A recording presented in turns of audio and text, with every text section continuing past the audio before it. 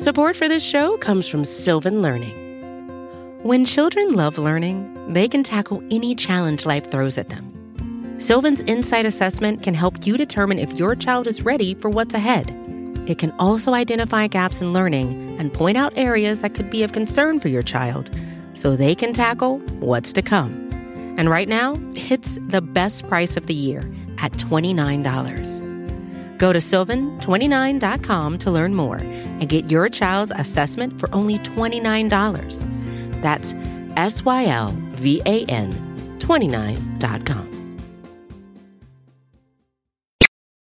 From Cafe and the Vox Media Podcast Network, this is Now and Then. I'm Joanne Freeman. And I'm Heather Cox Richardson. Today, we're going to do something that might seem obvious, but I think is going to be a much more interesting and telling story than you might assume. Obviously, we are just coming out of celebrating July 4th, and we just saw the creation of a new holiday, Juneteenth.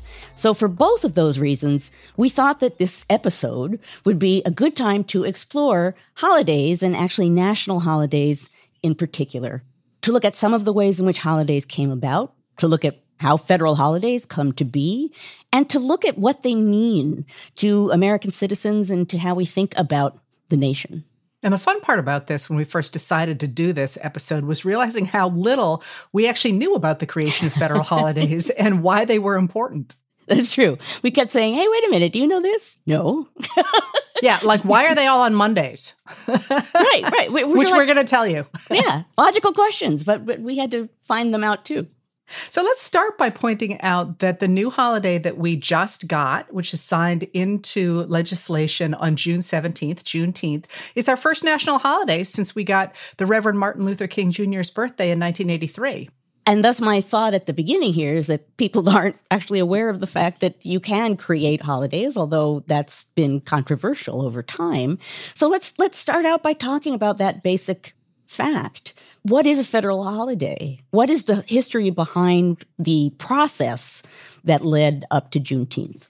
Juneteenth being really a day to commemorate and I suppose celebrate the ending of slavery, emancipation, something that people have been trying for a time to get passed as a holiday. A woman named Opal Lee had been trying for a very long time, an activist, to get this passed. And so there are some wonderful photographs of her floating around online, enjoying the sort of happening, the creation of the day that she worked so hard to get.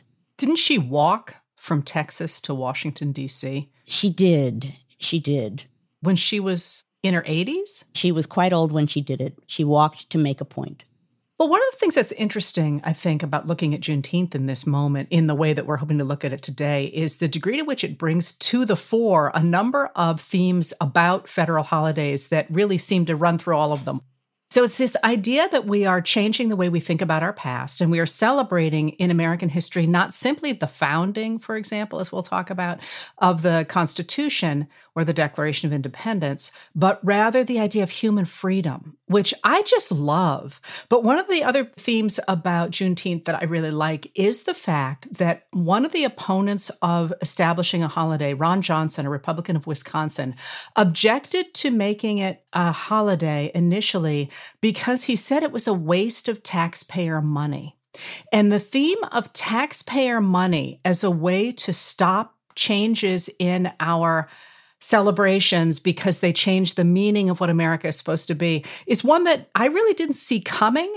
And I'm fascinated by the idea that rather than standing up and saying, hey, I don't want to celebrate this, they say, no, this will be a waste of taxpayer money because we will be paying federal workers without them showing up to work. But that's such a, what's the word I'm looking for? That's. I think we all know the word you're looking for. Yes. I think that's true. It is that. It is such an easy way and seemingly politically correct way to protest against something that you don't want to happen, is to claim that it's going to be economically too costly because we'll be paying federal employees. Now, of course, the pushback on that could be if you have a holiday, then tourism probably goes up, travel goes up. So there are other ways in which money is flowing with these holidays. So it's kind of a non-starter, although, as you just suggested, Heather, it's a non-starter that keeps starting. Yes. Several times when holidays are proposed. And Johnson ended up removing that objection, although there were other objections, of course, to Juneteenth. But the focus on money is a really interesting one as we push forward, because it's surprising how many ways the question of money comes into the celebration of our country. In fact, we get federal holidays in 1870, actually for a financial reason, which makes complete sense once you know the story. And that's that many states were already celebrating or taking the day off on Christmas Day, December 25th, New Year's Day, January 1st, which was used to be a huge holiday, especially in cities. There's a great course to be taught someday on celebrations of New Year's Day in New York City and Boston.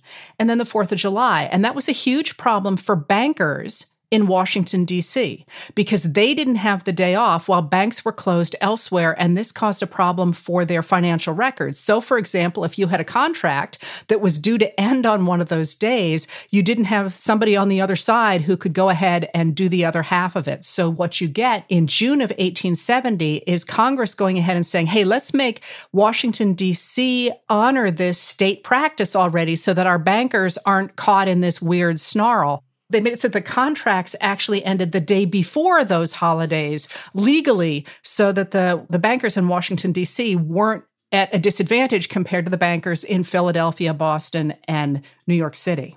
What's fascinating is that in the actual resolution, that is brought up, that this is very much about bills of exchange and bank checks and promissory notes, that very much is at the center of the creation of these holidays, which, again, it's one thing to say it, it's another thing to include it in the actual legislation. But it's actually perfect in terms of thinking about what a federal holiday is, because think about how this reflects the moment. You've got the rise of national banking after the Civil War. You've got Grant, who's the president in 1870, being intimately connected to the banking industry, especially in New York City. Of course, he's the one who's going to step up and say, yeah, let's fix this for the bankers because we really need to. And so the origin of our federal holidays actually comes from two things that are going to be themes throughout the idea of celebrating federal holidays. One is honoring something the states already do in a sort of pell-mell fashion. And two, there's a financial component to a lot of these. And I don't mean necessarily profits, although we're going to get to that, but also the idea of somehow making sure that how we celebrate our nation intersects with our financial structures. The other thing that's interesting about that pattern is the way that federal holidays are created really highlight pretty much the internal structure of our government, right? And number one, it shows that Congress really is a reactive institution often, that it, in this case, is reacting to things that are already going on in the states. And along the same lines, it's really a great demonstration of federalism, small f federalism in action, right? That there are some things happening on a state level and some things happening on a national level. And in one way or another, that often, hopefully, usually sorts itself out. So the other thing that comes up here is why Mondays? And there is an explanation for that, and it has the very conveniently titled name, the Uniform Monday Holiday Act, which was passed in June of 1968. And what's interesting about it is it's partly a response to lobbying groups, and in particular, one that was titled NATO, which is not the NATO that you think, but actually the National Association of Travel Organizations. And they were urging for Monday holidays for along the lines of what we've already mentioned once, which is travel, tourism, the spending of money for the kinds of things that a travel organization would like would go up if a Monday holiday tacked onto a weekend was the norm. And the fun thing about this creation of this new idea of holidays on Mondays that I particularly liked was, first of all, the argument that it would slow down traffic fatalities as people no longer had to rush to and from the beach or grandmother's house in a single day, as one person said. They argued that it would actually help business and help workers by not throwing holidays sort of randomly in the middle of weeks. But my favorite justification for the argument that we should have our holidays on Monday was that we were living in such a traumatic time in 1968 that we needed all the help we could get. So actually the president of the National Association of Travel Organizations, a man named Clarence Arata, actually said, "We are living in a time when shocks and pressures threaten to blow every safety valve that nature built into our systems.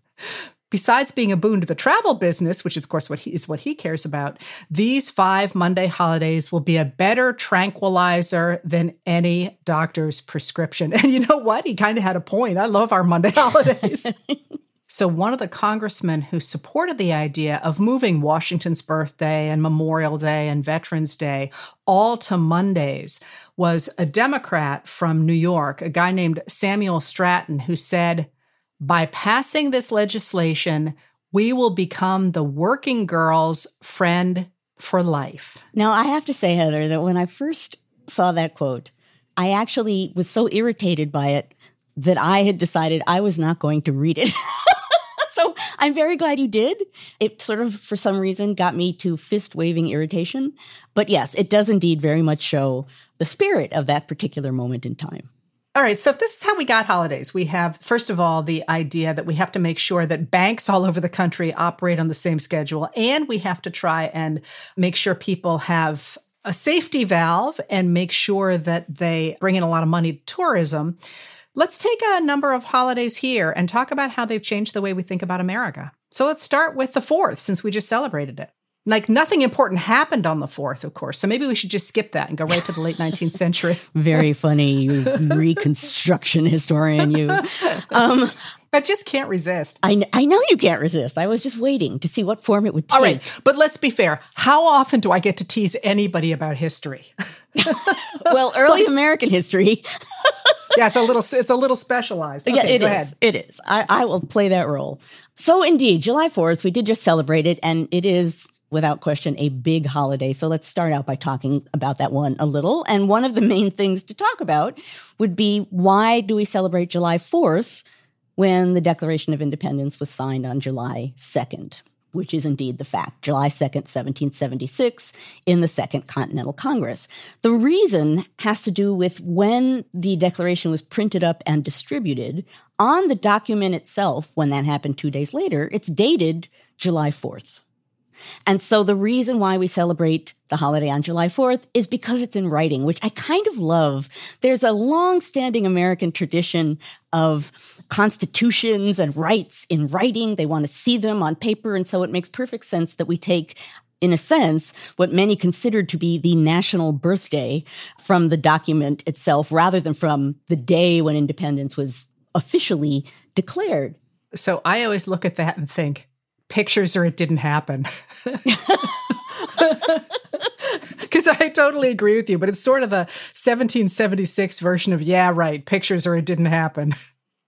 You know me, I'm all about sort of how do things actually happen.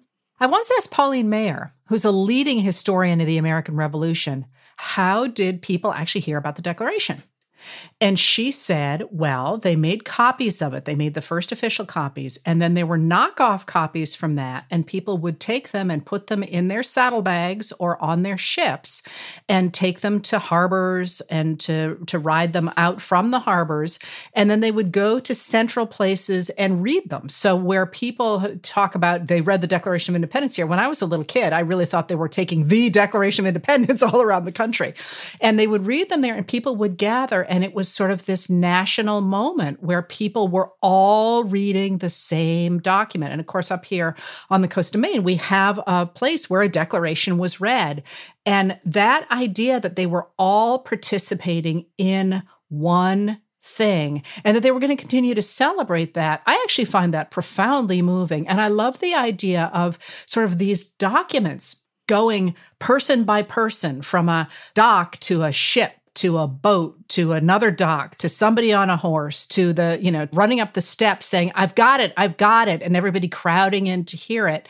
I guess maybe it's a wonder that that kind of celebration is held all these years, but it's kind of what we still do on the 4th of July when we can, and there's not a pandemic, is gather. And actually in my family, we still read the Declaration. Do you really? Is that something you've always done? Yes, we do. Wow. Well, not always, not when the kids were little, but yes. And they used to think it was complete torture. But it wasn't just us. There were a lot of, a lot of people would come to the house and we would read it. And yes, it's quite long for little kids. Yeah.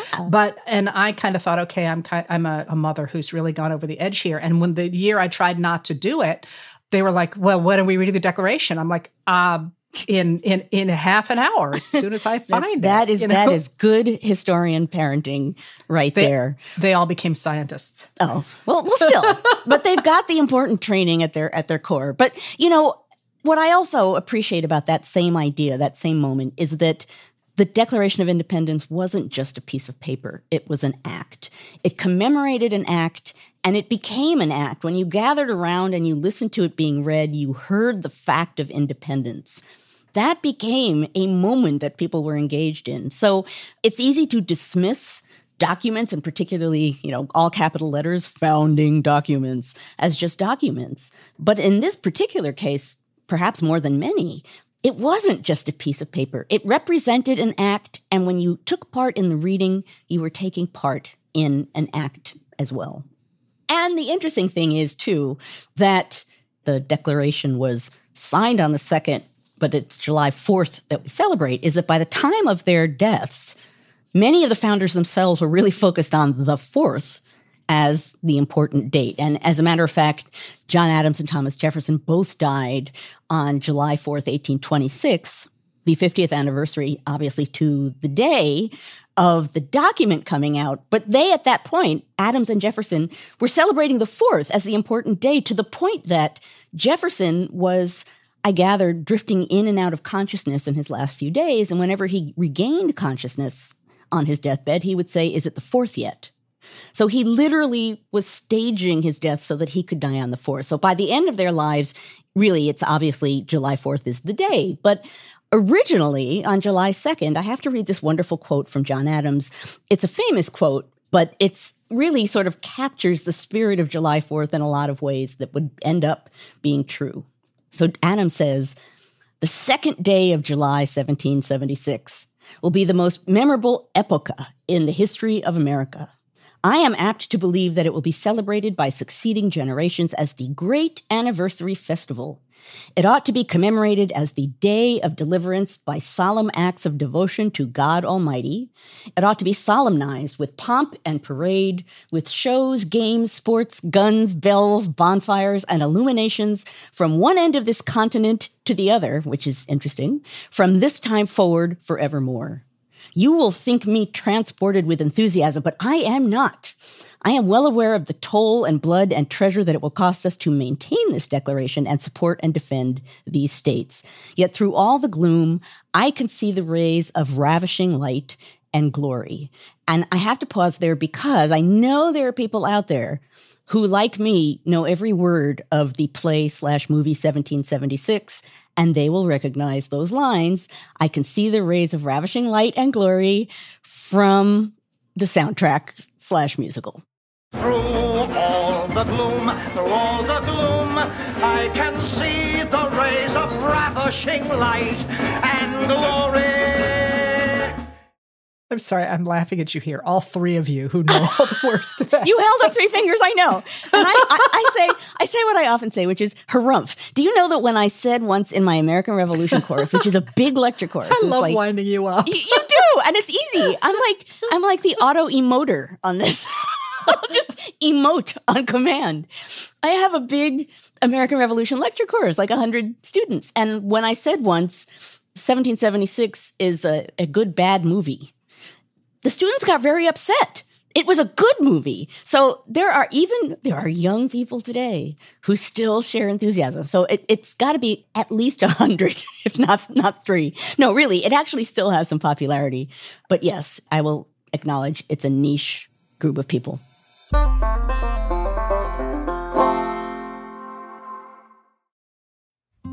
Support for this show comes from Sylvan Learning. As a parent, you want your child to have every opportunity, but giving them the tools they need to tackle every challenge, that takes a team. Now more than ever, educational support tailored exactly to what your child needs can make all the difference.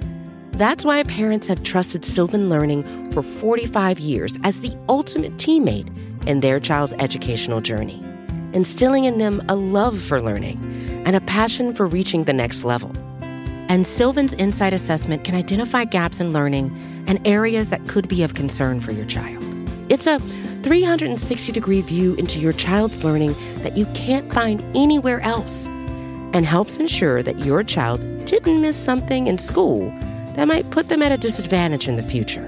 And right now, it's the best price of the year at $29. Go to sylvan29.com to learn more and get your child's assessment for only $29. That's SYLVAN29.com. So one of our more famous celebrations of the 4th of July is in 1852, when Frederick Douglass, a formerly enslaved person, gives a phenomenal speech on the day after the 4th, on the 5th of July, 1852, in which the speech is titled, "What to the Slave is the 4th of July?" And of course, he's a brilliant writer, and he goes and he gives this great peroration to how wonderful the framers were. He talks repeatedly about your fathers. And it's interesting the way he does it, because he really keeps hitting the words your fathers. And the first half of that speech is about how your fathers went ahead and they recognized an unjust situation. He has this great line where he says, "Oppression makes a wise man mad." And he goes ahead and gives this long talk about how great the framers were. And he says, finally, "Fellow citizens, I am not wanting in respect for the fathers of this republic. The signers of the Declaration of Independence were brave men. They were great men, too, great enough to give fame to a great age. It does not often happen to a nation to raise at one time such a number of truly great men. The point from which I am compelled to view them is not certainly the most favorable, and yet I cannot contemplate their great deeds with less than admiration. They were statesmen, patriots, and heroes, and for the good they did and the principles they contended for, I will unite with you to honor their memory."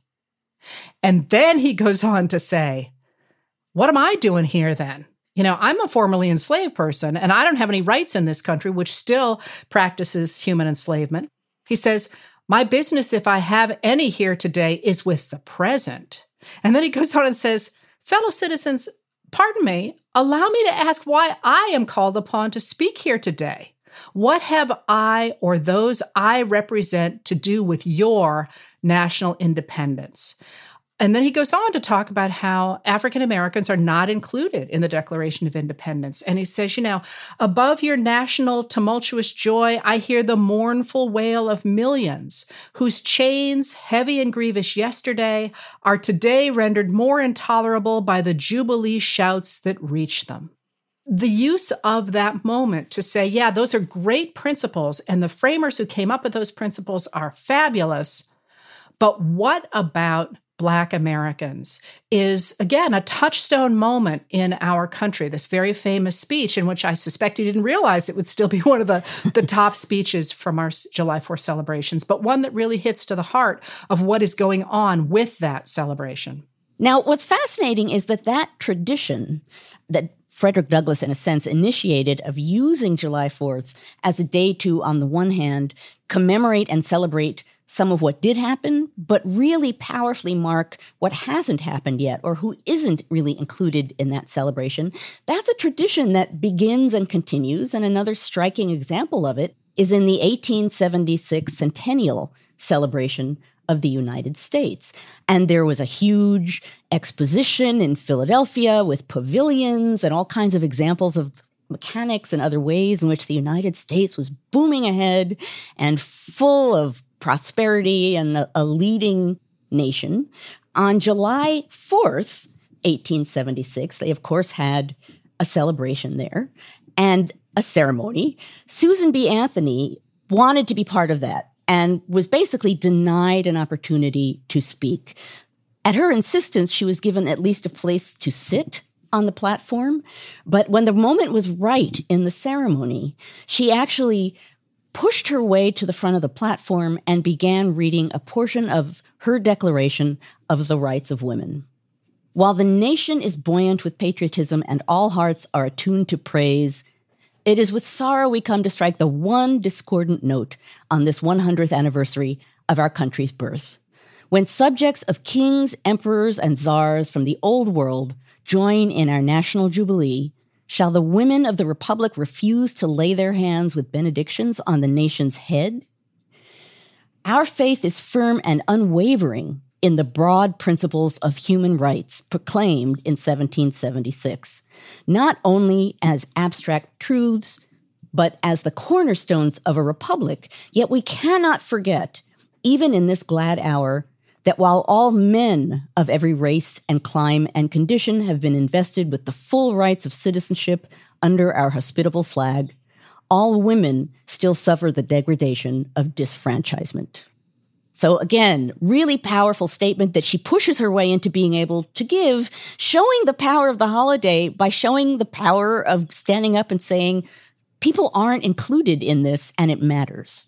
Well, and then you can jump forward 100 years to the bicentennial, the 1976 bicentennial, which at first President Lyndon Johnson in 1966 said, hey, we're going to have to do something to celebrate this. And he set up the American Revolution Bicentennial Commission. You know, all good, all systems go, right? And then Nixon is elected in 1968, 2 years later, and he changes the meaning of the American Revolution Bicentennial Commission from looking at the era, the way it had been set up, and decides that basically he's going to make it just his term in office. And wait a minute, I have to pause to actually laugh at that without more words, because just the, I don't know what, the chutzpah, the hubris, we're going to use it to celebrate me, in essence. Well, and that's exactly what happened. He put in charge of it an executive, a guy named Jack Levant, who actually went ahead and made it very clear that he wanted to use the bicentennial to celebrate Nixon. He says that he wanted to have control over the way that the holiday was being celebrated, and he calls it the greatest opportunity Nixon, the party, and the government has as a beacon of light for reunification within the nation and the world. And of course, this creates all kinds of firestorm. And the House Judiciary Committee starts to hold hearings on how it's being politicized. The committee gets disbanded and it gets replaced by a different committee called the American Revolution Bicentennial Association. And in the process of trying to celebrate 1776, what the American Revolution Bicentennial Association does is, rather than trying to centralize the celebration after what had happened to Nixon, they go ahead and decentralize it. So they allow private businesses to take over a lot of the planning, and they try and decentralize the whole thing. And what quickly happens, of course, is a number of places celebrate the bicentennial in ways that are important. That actually includes a lot of voices in the bicentennial that might not otherwise have been included. And perhaps we'll talk more about, for example, the reenactors. So there's a lot happening at the local level. It also gets commercialized very quickly. So you may remember all the Coke cans, for example, and things that were actually bicentennial items. And interestingly enough, I remember the bicentennial, and I remember all those advertising gimmicks. And as a kid, I didn't recognize that was unusual. I thought this is great. Like, all these companies really care about this. And you'll be proud to know that when I moved out of my mother's house many, many years ago, I still had a Pepsi can that was decorated for the bicentennial. Oh, Heather, I can't even tell you what's in my closet. But I knew that what was going on was special, and I needed to save every weird little thing that I could find. So all of those things that were crass commercialism, they were, look, history is everywhere to me. So indeed.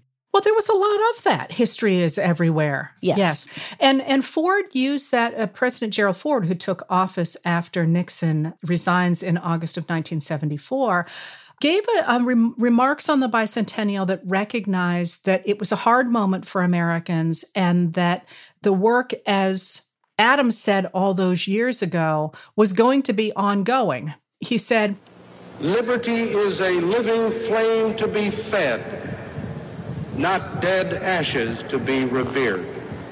Are the foundations laid in 1776 and 1789 still strong enough and sound enough to resist the tremors of our times? Are our God-given rights secure, our hard-won liberties protected?" So the next holiday that we wanted to take a look at was Columbus Day, because that is a holiday whose meaning has changed quite dramatically over time. So if you have the 4th of July meaning different things to different people, Columbus Day has changed dramatically what it was intended to do and what it has now become. So Columbus Day is one that fascinates me because the history of Columbus, in 1492, Columbus sailed the ocean blue. It's one of the few dates in American history I can remember solely because of that. Of course, the arrival of Columbus and his sailors on the Nina, the Pinta, and the Santa Maria in the Bahamas is going to change world history. Although Columbus never actually set foot in North America, European settlers and Euro-Americans went on in our history to celebrate the idea that he opened the way into these parts of the world. The initial reason why Americans sort of pointed at him was they were constantly worried about how the New World seemed or could stand up in the face of the glories of the Old World. And this was one way in. This was one way to claim that the New World had a history.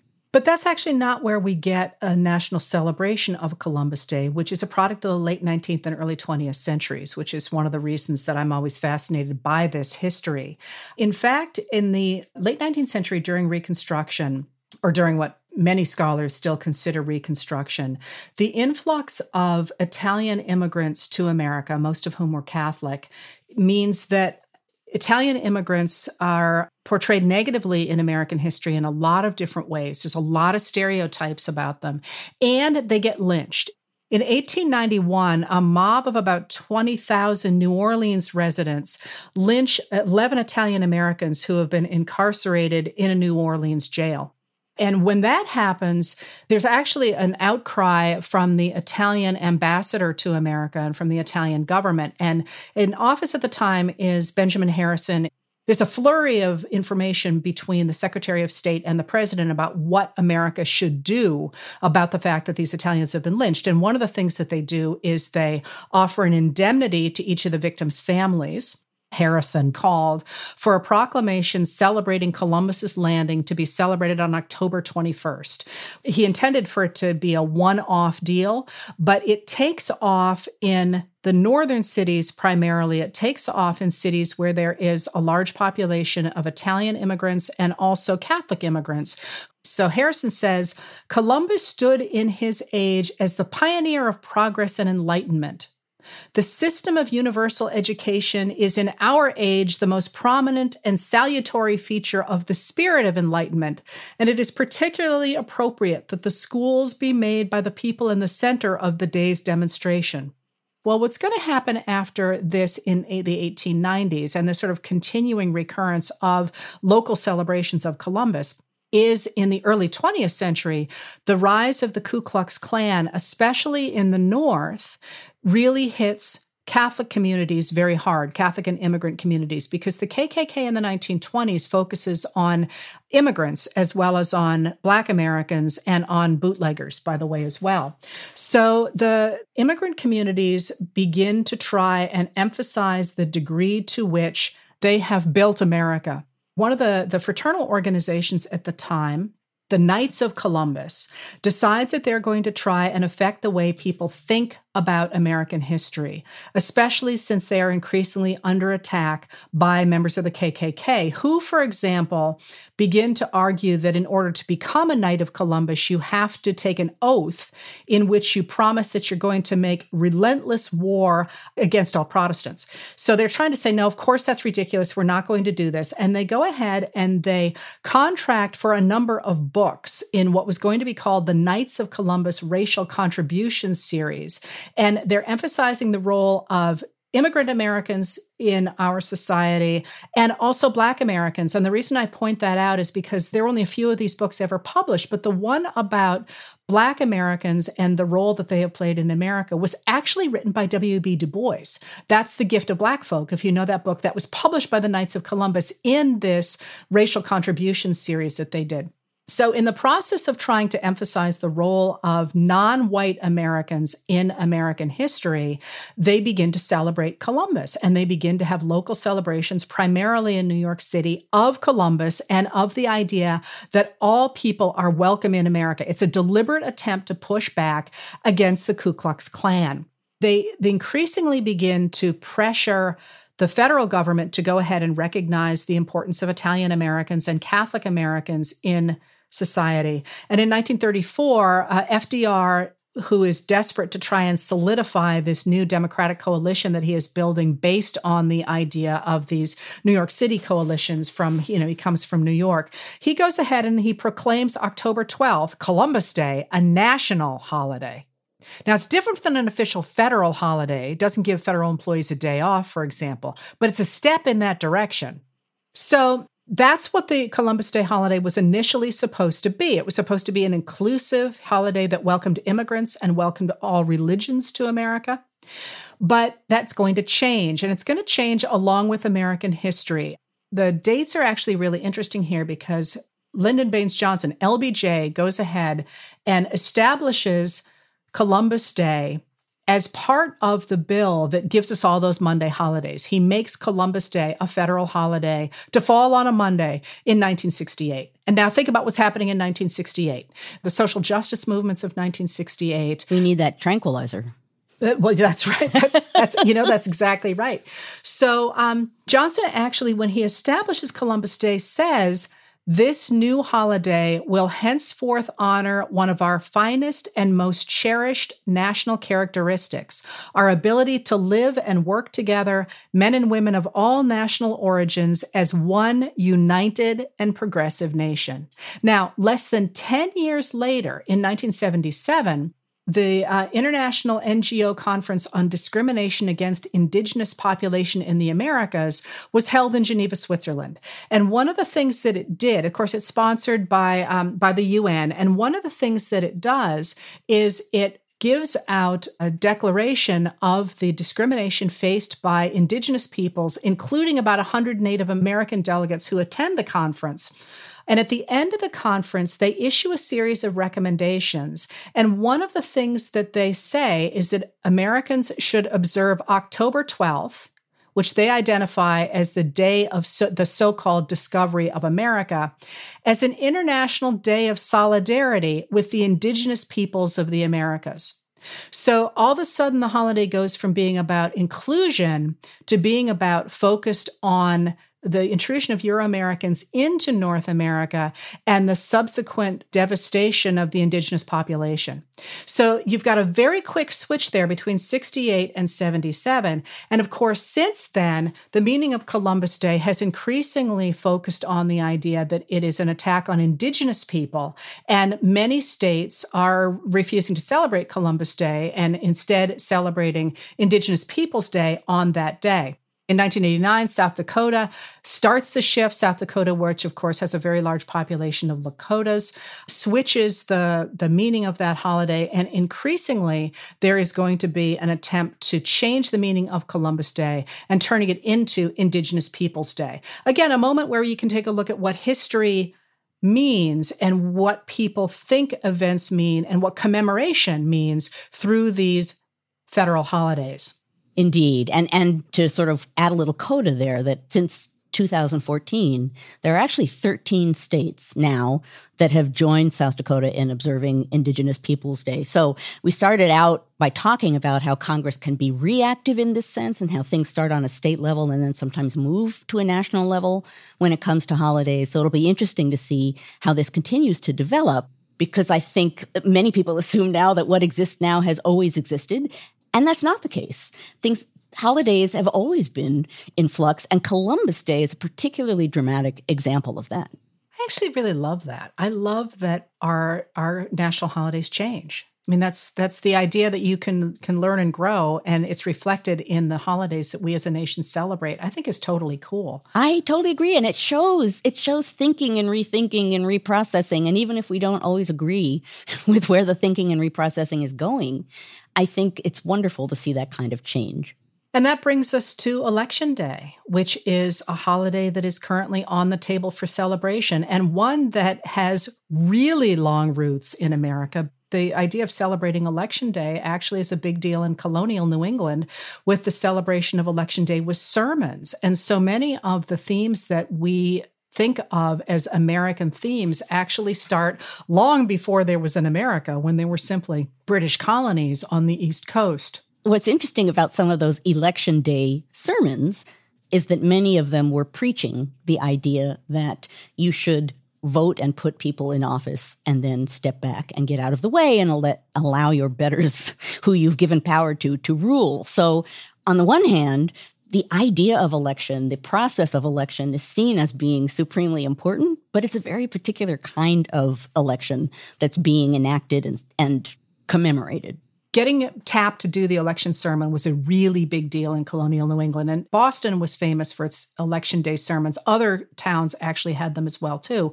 But people would come in to hear this very famous sermon of the year. And then the business of the colony would be covered, and people would vote on the direction of the colony going forward, or the people who would take the colony in the direction going forward.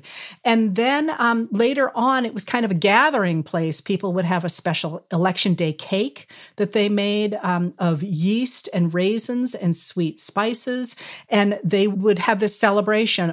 Well, one of the things that I love about the election day sermons is that, again, they lay down so many of the themes that have come up in America again and again. And one of the ones that I actually teach, because I don't think you can really do American history without it, is the election sermon of 1670 from Samuel Danforth called The Errand into the Wilderness. It's New England's Errand into the Wilderness.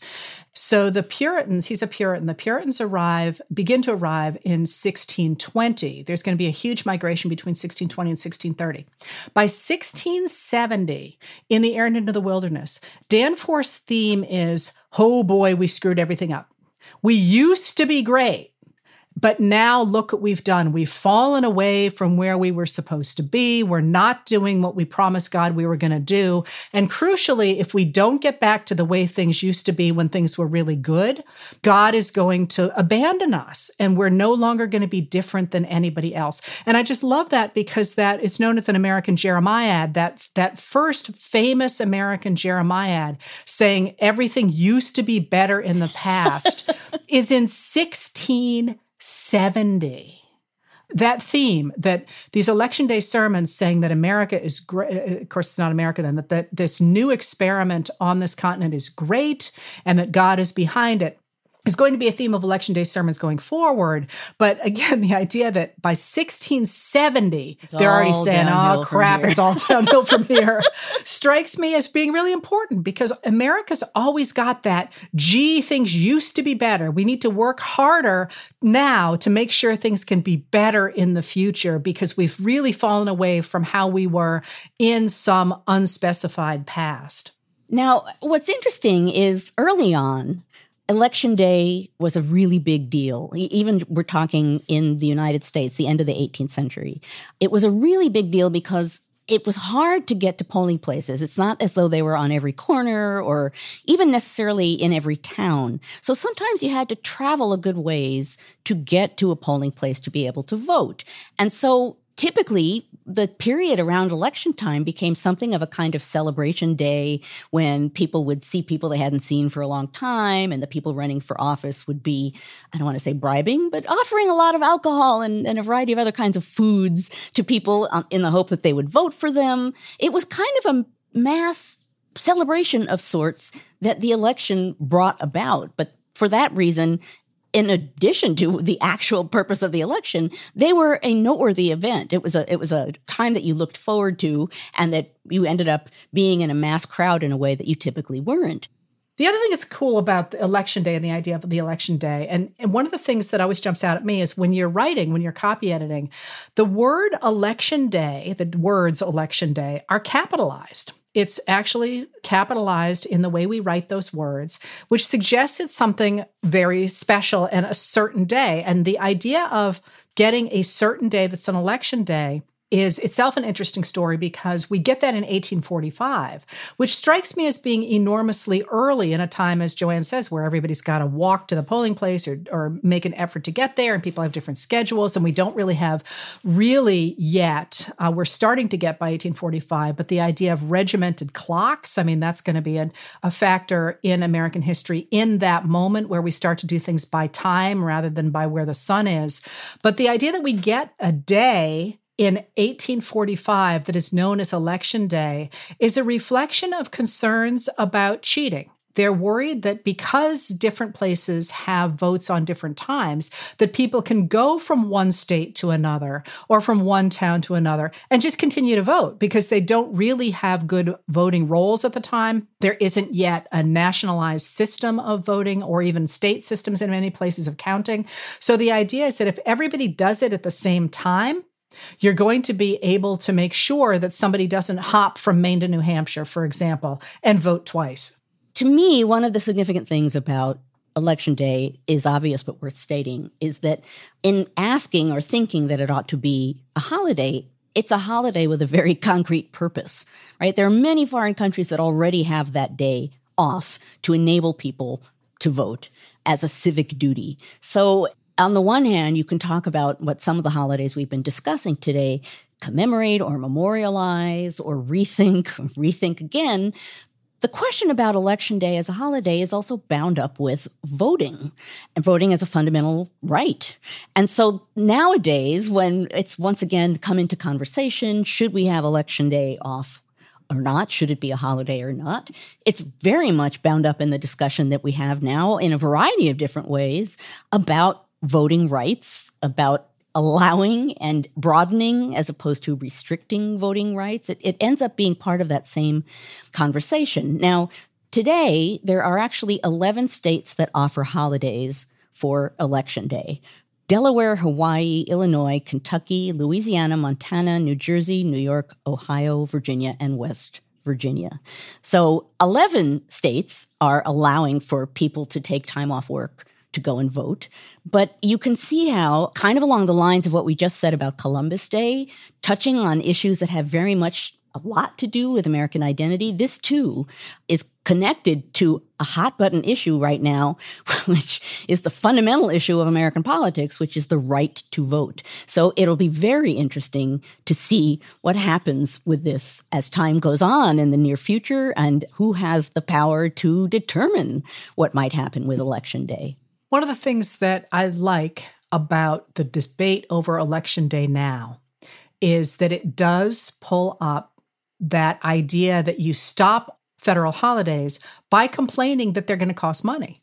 So in fact, Senate Minority Leader Mitch McConnell took a stand against the idea of having Election Day be a federal holiday when he said, "Just what America needs, another paid holiday and a bunch of government workers being paid to go out and work." And that has led people to suggest, instead of creating a new federal holiday for Election Day, rather simply to turn Veterans Day into Election Day. And that is, I mean, it's interesting to think about how we even ended up with a Tuesday in November as our current Election Day. And that's, of course, because they didn't want to do Sundays, which was the day of rest, theoretically, where you could have put it because people were in church on that day. And because it takes a long time for people to actually get to their county seats to vote, you had to give them enough time during the weekday to go ahead and get to the county seat to be able to vote. And in order to do that, you wanted to pick a time when there wasn't going to be a lot of work to do around the farm. So in the fall, after the harvest is in, there's a moment when in early November when the roads are still passable, but people aren't going to be stuck home on the farm harvesting. So we got this Tuesday in November. But there's no reason in the modern day world with the public transportation and the Interstate Highway Act and the fact that most Americans no longer live on the farm to mean that it has to be on that certain Tuesday in November, even though it has sat there since 1845. We could, in fact, move it to something like Veterans Day. Now, at this point, I think looking back at what we've been talking about in this episode, I think it's some of the takeaways, and some of them very directly get us right back to Juneteenth. Some of the takeaways in what we've been talking about is, number one, it's very clear to see that holidays, at least many of them in many ways, are often bound up with questions about national identity, what people think America is, what people want America to be, what people are willing to say to fight for it to be what they want it to be. That American identity and celebrating holidays are very much part of the same whole. Also, it's interesting to note how often conflict of some kind or another is bound up either in the creation of the holidays or in the celebration of the holidays, that even once a holiday is declared, or even if it's not declared official, the celebration of it, bringing people together at a moment that is commemorating or declaring things that have to do with identity, by definition almost, that's going to be a moment bound up in conflict. So both of those things certainly can apply to the Juneteenth decision that just happened very recently, as a matter of fact, that very obviously it has a lot to do with national identity at this moment with questions of race. And there is a conflict bound up with, although in this case, less conflict than there could have been, which is nice, bound up with the creation of the holiday. The other thing worth noting, I think, that we've been discussing today is just the degree to which holidays individually and as a whole shapeshift over time.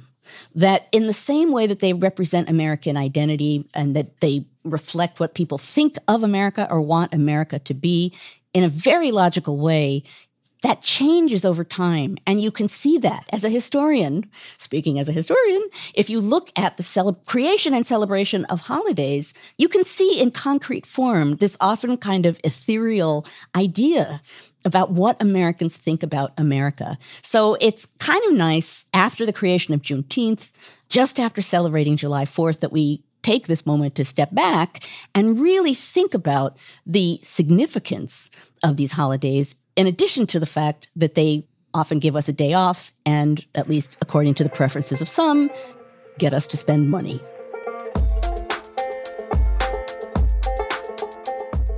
Our conversation continues for members of Cafe Insider. Heather and I take you behind the scenes of each episode in a special segment of Now and Then that we call Backstage. So join us backstage and get an inside look at the thoughts we're wrestling with as we prep for our weekly conversations. Head to cafe.com/history to join. And for a limited time, get 50% off the annual membership with a special code, HISTORY. That's cafe.com/history. And the discount code is HISTORY. That's it for this episode of Now and Then. If you like what we do, please rate and review the show on Apple Podcasts or wherever you get your podcasts.